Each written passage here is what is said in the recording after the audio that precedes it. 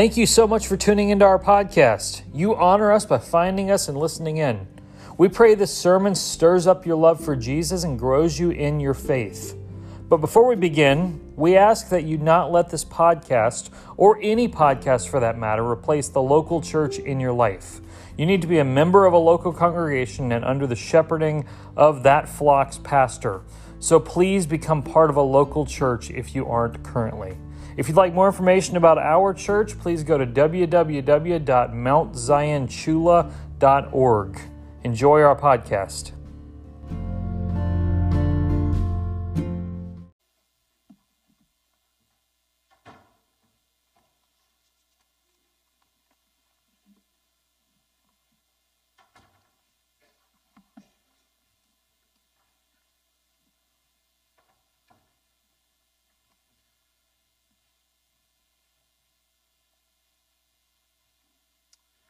In Oxford, England, right in the middle of Broad Street, is a simple stone structure. It's actually just a few black stones in the shape of a cross.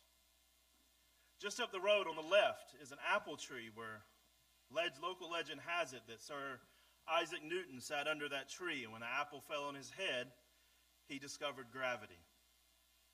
Off to the right, if you go up Broad Street and take a right down one of the alleys, just at the entrance of the church, is where one morning while C.S. Lewis, after having attended church services, walked out and looked around and saw a lion's head and a lamppost and started putting together all the imagery of the Chronicles of Narnia. Down that alley, if you go all the way to the end of that alley, you'll find a shop where a little girl named Alice used to visit and get candy. And from that came Alice's Adventures in Wonderland. If you keep going across the street from that shop, you'll come to a dining hall that is familiar to anyone who has ever watched the Harry Potter movies. It's the dining hall of Christ Church, where today pictures of famous scientists and ministers, musicians of years past are all hanging on the wall. And those in the younger generation have seen people fly around that room, books collapse, spells be cast. If you go back to Broad Street, you'll see a library that was also used in the filming of Harry Potter, and that would be familiar to anyone who has seen the movies. If you go back down to the other end of Broad Street, you'll walk into a pub where on Tuesday mornings, J.R.R. Tolkien and C.S. Lewis sat at their own booth and enjoyed fish and chips and a beer while they wrote their stories that have become the world renowned. Yet the most influential spot in all of Broad Street and in all of Oxford is those few stones, those black stones, sitting right in the middle of Broad Street. Because those stones represent not some cultural tale that is told and on the movie screen, not an understanding of science that changed the way that we look at the world, but those stones represent the changing of the course of history for the Christian church. Today, the area is actually closed off and it's used as a restaurant, and there's a table that actually sits on top of those stones. If you want to see them, you've actually got to get a reservation at the restaurant and move the table to be able to see them.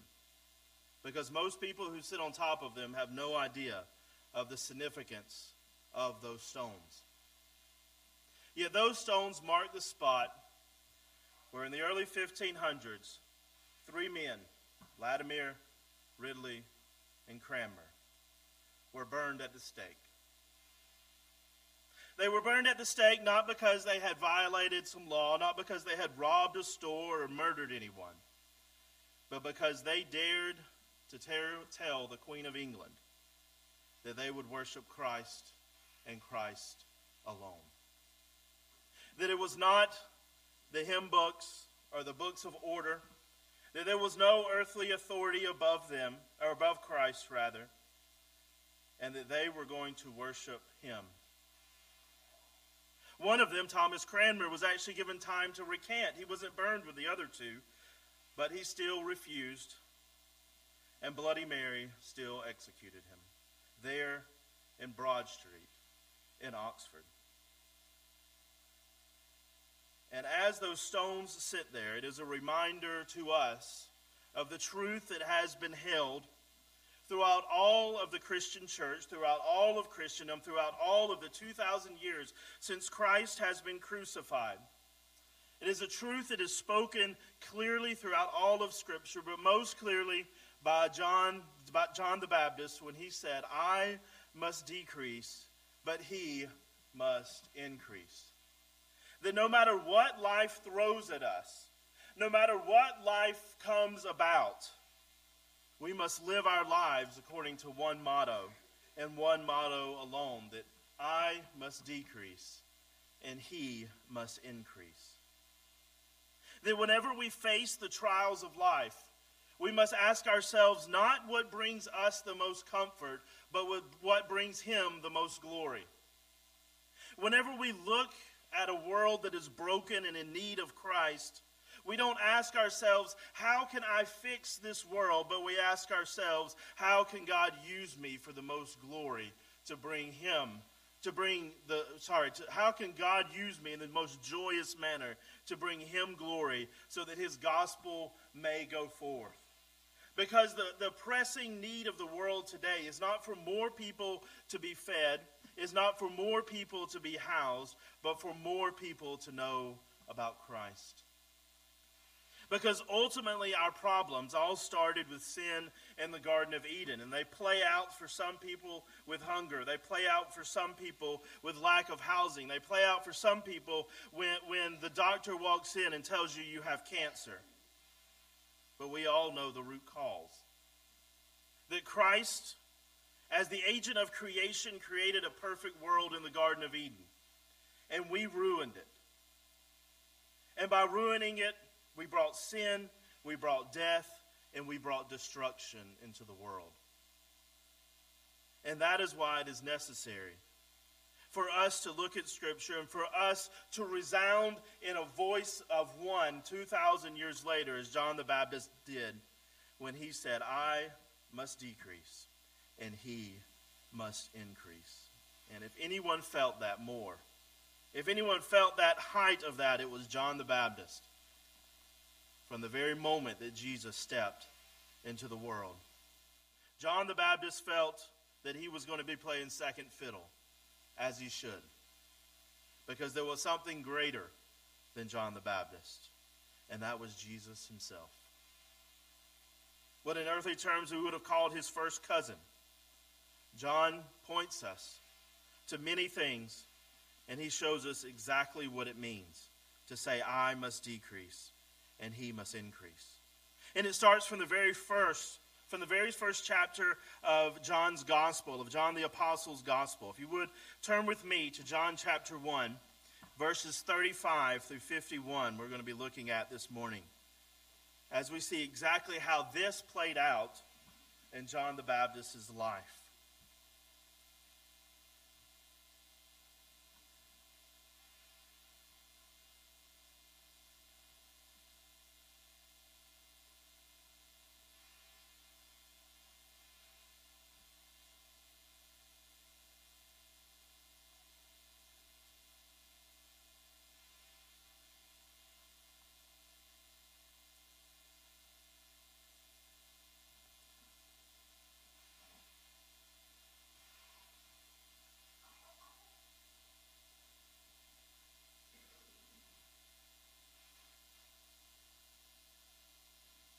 Under the inspiration of the Holy Spirit, John the Apostle records this in his gospel. Chapter 1, beginning in verse 35. The next day again, John was standing with two of his disciples, and he looked at Jesus as he walked by and said, "Behold the Lamb of God." The two disciples heard him say this, and they followed Jesus. Continuing on in John 1:38.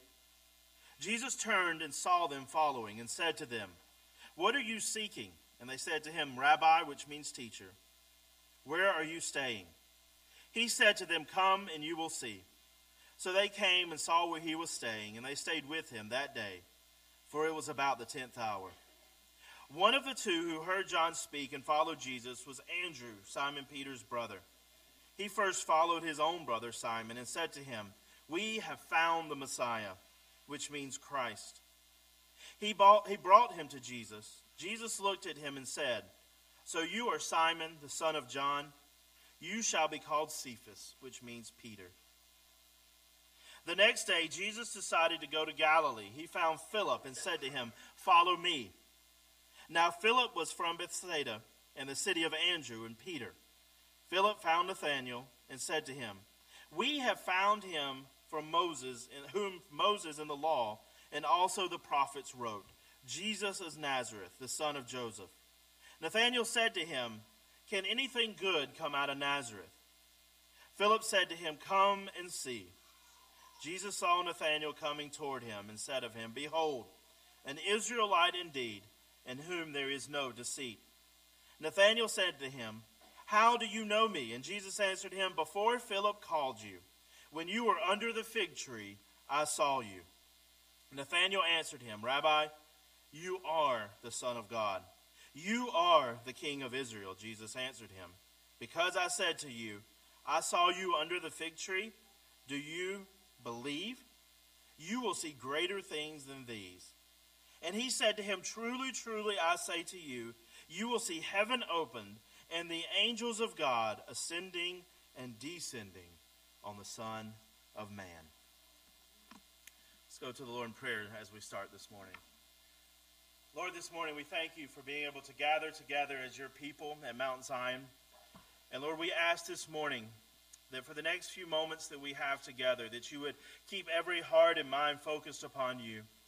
And Lord, that you would help us to be able to collectively glean truths, Lord, glean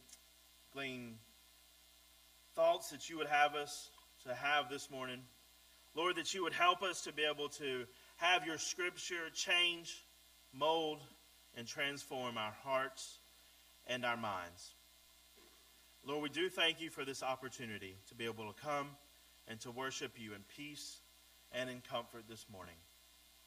For it is in your name that we pray. Amen. I want you to notice what is going on here as John is displaying here for us. As John the Baptist is kind of the central figure that gets all of this started. If you know the story, you know that what has happened is Jesus has approached John the Baptist and he has been baptized in the river. He has been baptized.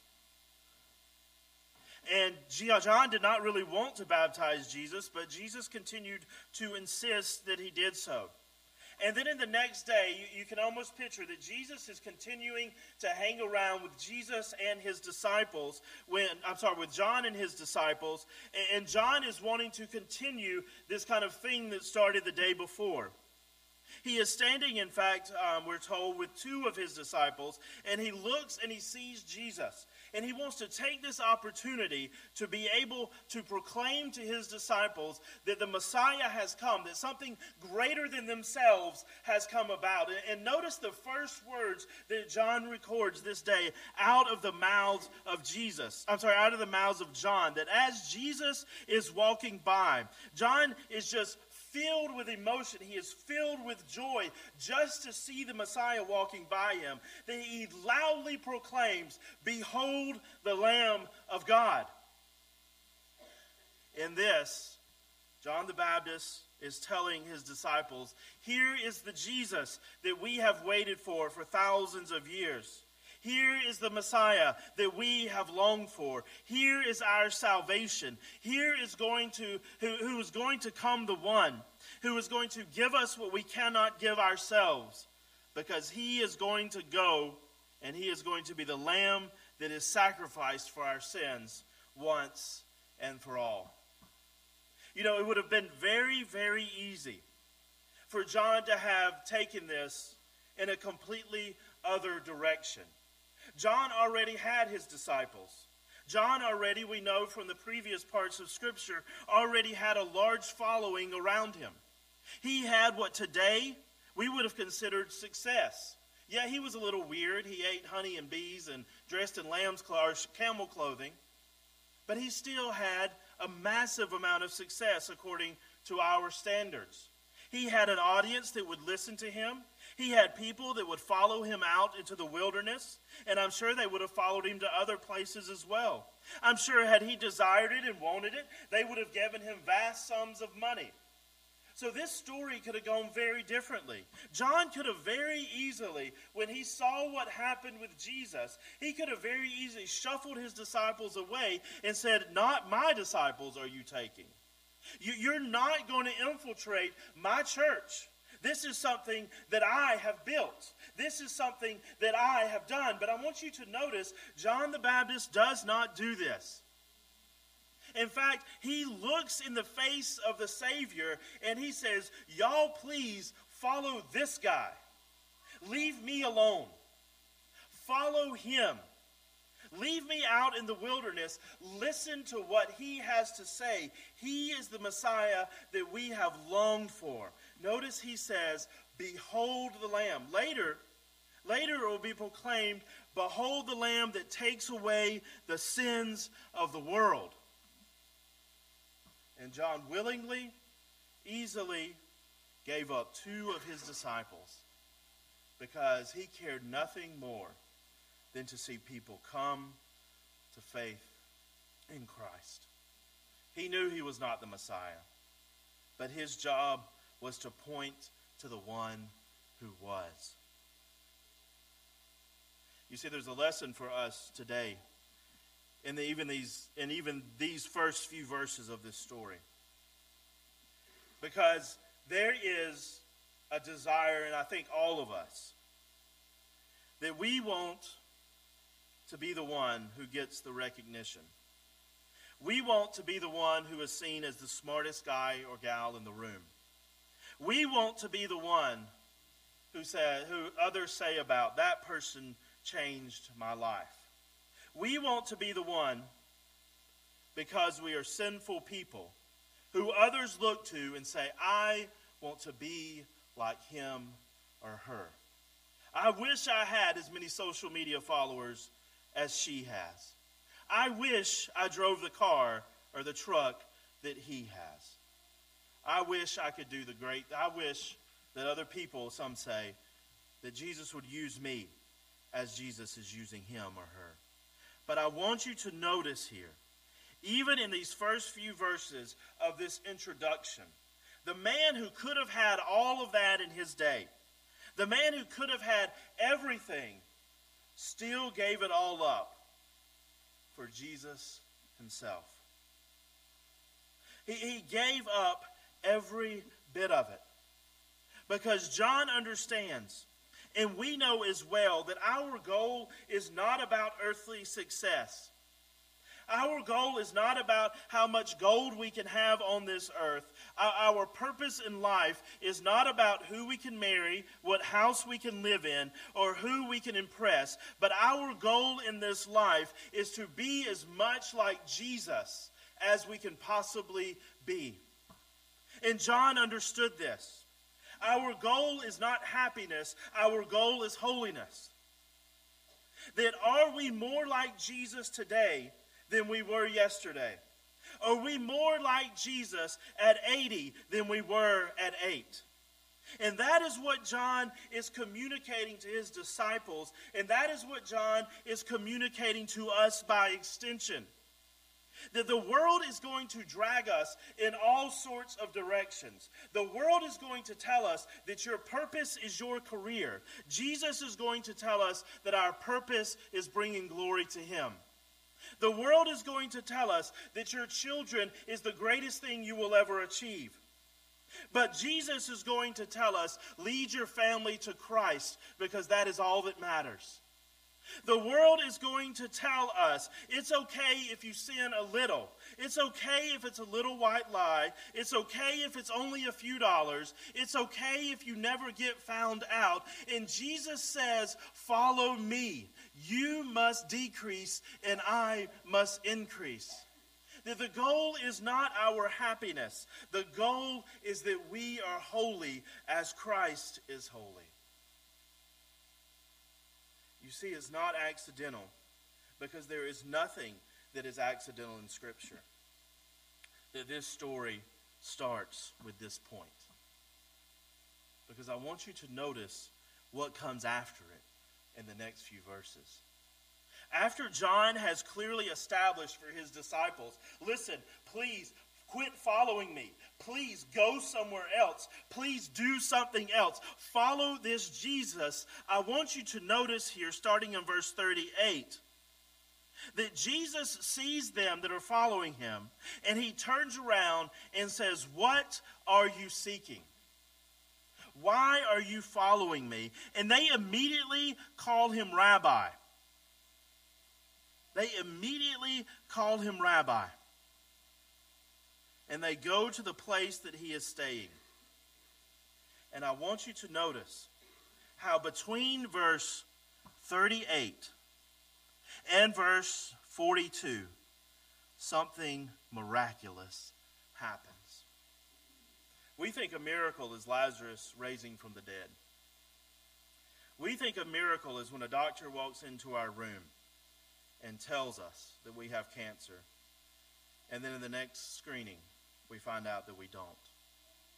And don't get me wrong, being miraculously healed of cancer is a miracle. Being raised from the dead is a miracle. If someone were to walk in that back door this morning and yell, "Y'all won't believe what's happening in the graveyard, bodies are coming up," I'm the first one out the door to go see it. But that's not the greatest miracle. I want you to notice, in these verses, the greatest miracle took place.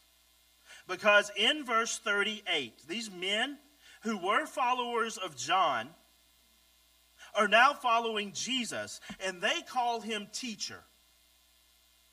And they follow him to where he's staying. In verse 38, he says, "Come and you will see," in verse 39. So they go and they see where he's staying. But then by verse 41, he finds these people. He brings these people, to the people that have already found him. And in verse 39, he is teacher. But by verse 41, he is the Messiah. And that is the absolute greatest miracle that Christ ever brings into the hearts and minds of people. You want to see a miracle, we don't have to look for it in the hospitals or in the graveyards. We don't have to look for it in the addiction shelters. We don't have to look for it in any other place than the gathering of believers at Sunday morning at 11 o'clock. Because whether you have had cancer or not, whether you have had a medical issue or not, whether you have been in the depths of despair or not, if you are gathered here this morning, or whether you've had no issue in your life or not, you are gathered here this morning because a miracle has taken place in your life. You are gathered here this morning around the preaching of the word and the teaching of the word because you know that in your own life, Jesus, who was once a great teacher, has now become the Messiah. And that the greatest miracle that takes place is that a gathering of people come together and they say, "I once was, but now I am." You see, the greatest miracle that God performs through Christ is that as we gather together, we can look and we can tell the tales of how Jesus has transformed all of our lives. Yes, he will heal us from cancer. Yes, he will heal us from despair. Yes, he may change our financial situation. But our greatest need is not any of that. Because ultimately, all that only matters as long as we are on this earth. Our greatest need is that Christ has come into our lives. He has saved us from our sin. And he has gone from being simply a great teacher who says a lot of really good things to the Christ, to the Messiah, to the one who, after we pass from this life, will greet us at the heavenly gates with, "Well done, my good and faithful servant." You see, that is what happens here in this chapter.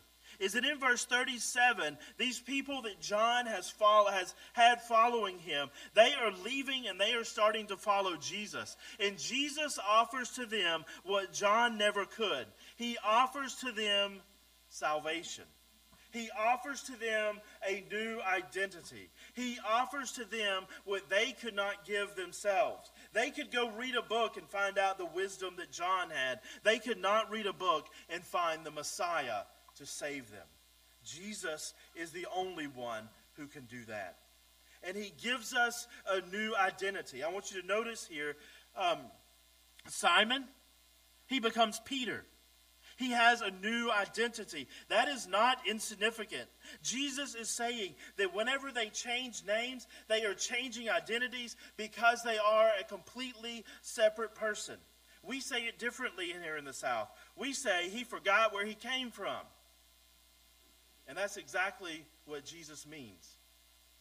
Because where we came from is not where we're going, nor where we're returning to. You see, these disciples, they become the disciples of Jesus when they are confronted with the facts of the gospel, when they are confronted with the Jesus who can save them where they cannot save themselves. Their response is to accept him immediately. To see him not as just a great teacher, but to see him as a Messiah. And although he may bring them earthly joy, although, yes, we know Christ heals people. Yes, we know Christ brings people out of the depths of despair. Yes, we know that Christ is working all things for our good. Ultimately, the reason that we worship him is not because of any of those things, but because he is the Christ, the Son of the living God. And so our only response whenever we are confronted with the claims of Christ is to do exactly what these people did, which is to say, he is the Messiah. He is the long-awaited one. He is the one who gives us what nothing else on this earth will. And that is why we gather together. That is why we come together. It is not because we're in some social class together. It is not because we speak a common language. It is not because we enjoy being with each other. Although all of those things may be true. We gather this morning not as a people who say, I've got it all together. Not as a people who say, I've got this life figured out. But as a people who say, I know the one who has it all together. I know the one who has it all figured out. And as I look across this room, I see a group of people who realize our need for the Savior. And I realize that I am one of them. And that we come together. We come together to worship him. Because I want you to see where this story goes next. I want you to see how Jesus orchestrated exactly what was going on. John says, behold the Lamb of God. Then we see that his disciples are following him, and in very short order, they are calling him the Messiah, who is going to fundamentally change everything about them. But he is able to do this because he knows us so intimately. You see, in verses 43 through 51, Jesus continues on talking to his disciples, and he tells them, in not so few words, I know you better than you know yourself. Because not only does Jesus display here that he knows these people's past, he also says that he knows their future. He knows that which is unknowable to us. Well, there is no way for us to know our future. I don't care what Sister Ruby says. She doesn't know your future. But Jesus does. And because of that, those of us who follow Christ are going to be given more than we could have ever imagined. look here what happens. In verse 45, Philip found Nathanael, and he runs to him, and he says, "We have found the one who was in the law of Moses. We have found Jesus of Nazareth." Now, we would like to think that Nathanael's response would be, "Oh, really? Let me go see." But that's not what Nathanael says. We wish it was, but it wasn't. Nathanael says, "Can anything good come out of Nazareth?" How can this Messiah come out of such a podunk town as Nazareth?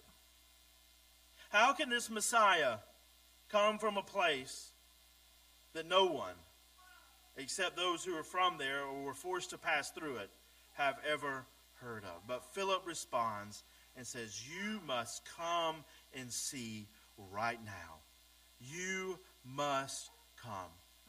And Nathanael decides that when he gets there to Jesus, that he is going to quiz Jesus. And he asks Jesus, "How do you know me?" And Jesus says, "Before Philip called you, when I saw you under the fig tree, I saw you." And Nathanael is amazed. And he says, "Rabbi, you are the Son of God. You are the King of Israel." And you almost think that Jesus might have raised an eyebrow a little bit when he looked back and says, "That's what impressed you? Wait just a minute. You're impressed because I knew that you were sitting under a fig tree. That is what impresses you, Nathanael." And Jesus responds, "Just wait till you see what I have in store for you. Just wait until you see the amount of good I am going to bring into your life." Because you see here what Nathanael was thinking. Nathanael was thinking is, "I have just found another good teacher." And Jesus says, "No, you haven't just found another good teacher. You have found the man who angels listen to." And notice here, Jesus tells him in verse 51 that you will see the heavens opened and that angels will ascend and descend onto the Son of Man. Do you see what Jesus here is telling these people who have come to follow him? What he is telling Nathanael is that he's saying you're going to leave a lot behind to follow him. But ultimately, the Messiah, the one who is the Christ, Jesus himself, he knows us more intimately and better than we know ourselves. Which means we are going to give up a lot to follow Christ. We are going to give up financial resources. We're going to give up time to come and to gather with God's people. There's going to be times we will even give up promotions at work because what we believe does not allow us to do a certain job, or those who are in charge will discriminate against us. But I want you to notice that God knows us more intimately than we could even know ourselves. And that through following Christ, although in this world we may have troubles, ultimately, whatever we experience, God is using to bring good out of evil. God is working all things to our betterment. God is working all things to our good. For Nathanael, it meant following him for the next 3 years. And then watching the one he had followed be crucified. For us, it may mean that we get stuck in situations that we have no idea how we are going to get out of them, or even how we got ourselves into them. But the gospel says that Christ is working all things to the good of those who trust in him. That God is going to bring good out of an evil world. And that even if we don't understand it, God is going to bring good out of evil. Because God knows what we need even when we have no idea. God knows what our needs are before they have even been aware, before we even have any idea what those needs could be. And you see, that is what Jesus is doing here. in verses 43 through 51. When Jesus says, you're impressed by me knowing that you are under the fig tree, just wait and see what is going to happen when you see me commanding the angels. Wait and see what is going to happen whenever I'm in a boat and I tell the waves to stop and they stop. Wait and see what is going to happen in the very next chapter when we're at a wedding and I change water into wine. If you think a fig tree is something, wait until you see. And that is exactly what is happening in our lives. That if there is still breath in our lungs and we claim to be a believer in Christ, God is still working. That even in the most dire of circumstances, God is working to bring us to joy, to bring us to goodness, to bring us to holiness. It doesn't mean we're always going to understand it. It doesn't mean we're always going to be able to make sense of it within the circumstances. But we know that at the end of the day, the God that can see Nathanael sitting under the fig tree and can command the angels as he wants them to is the same God that is looking out for your and my life. And he is working all things for his glory and for our good. Now, where does this leave us, though? Where does this passage of Scripture leave us? Well, first off, if we are here this morning and we're not a believer in Christ, this is a call. This is the trumpet sounding that Jesus is not just a great teacher who said a lot of really good things. He is not just a powerful rabbi. He is the Messiah.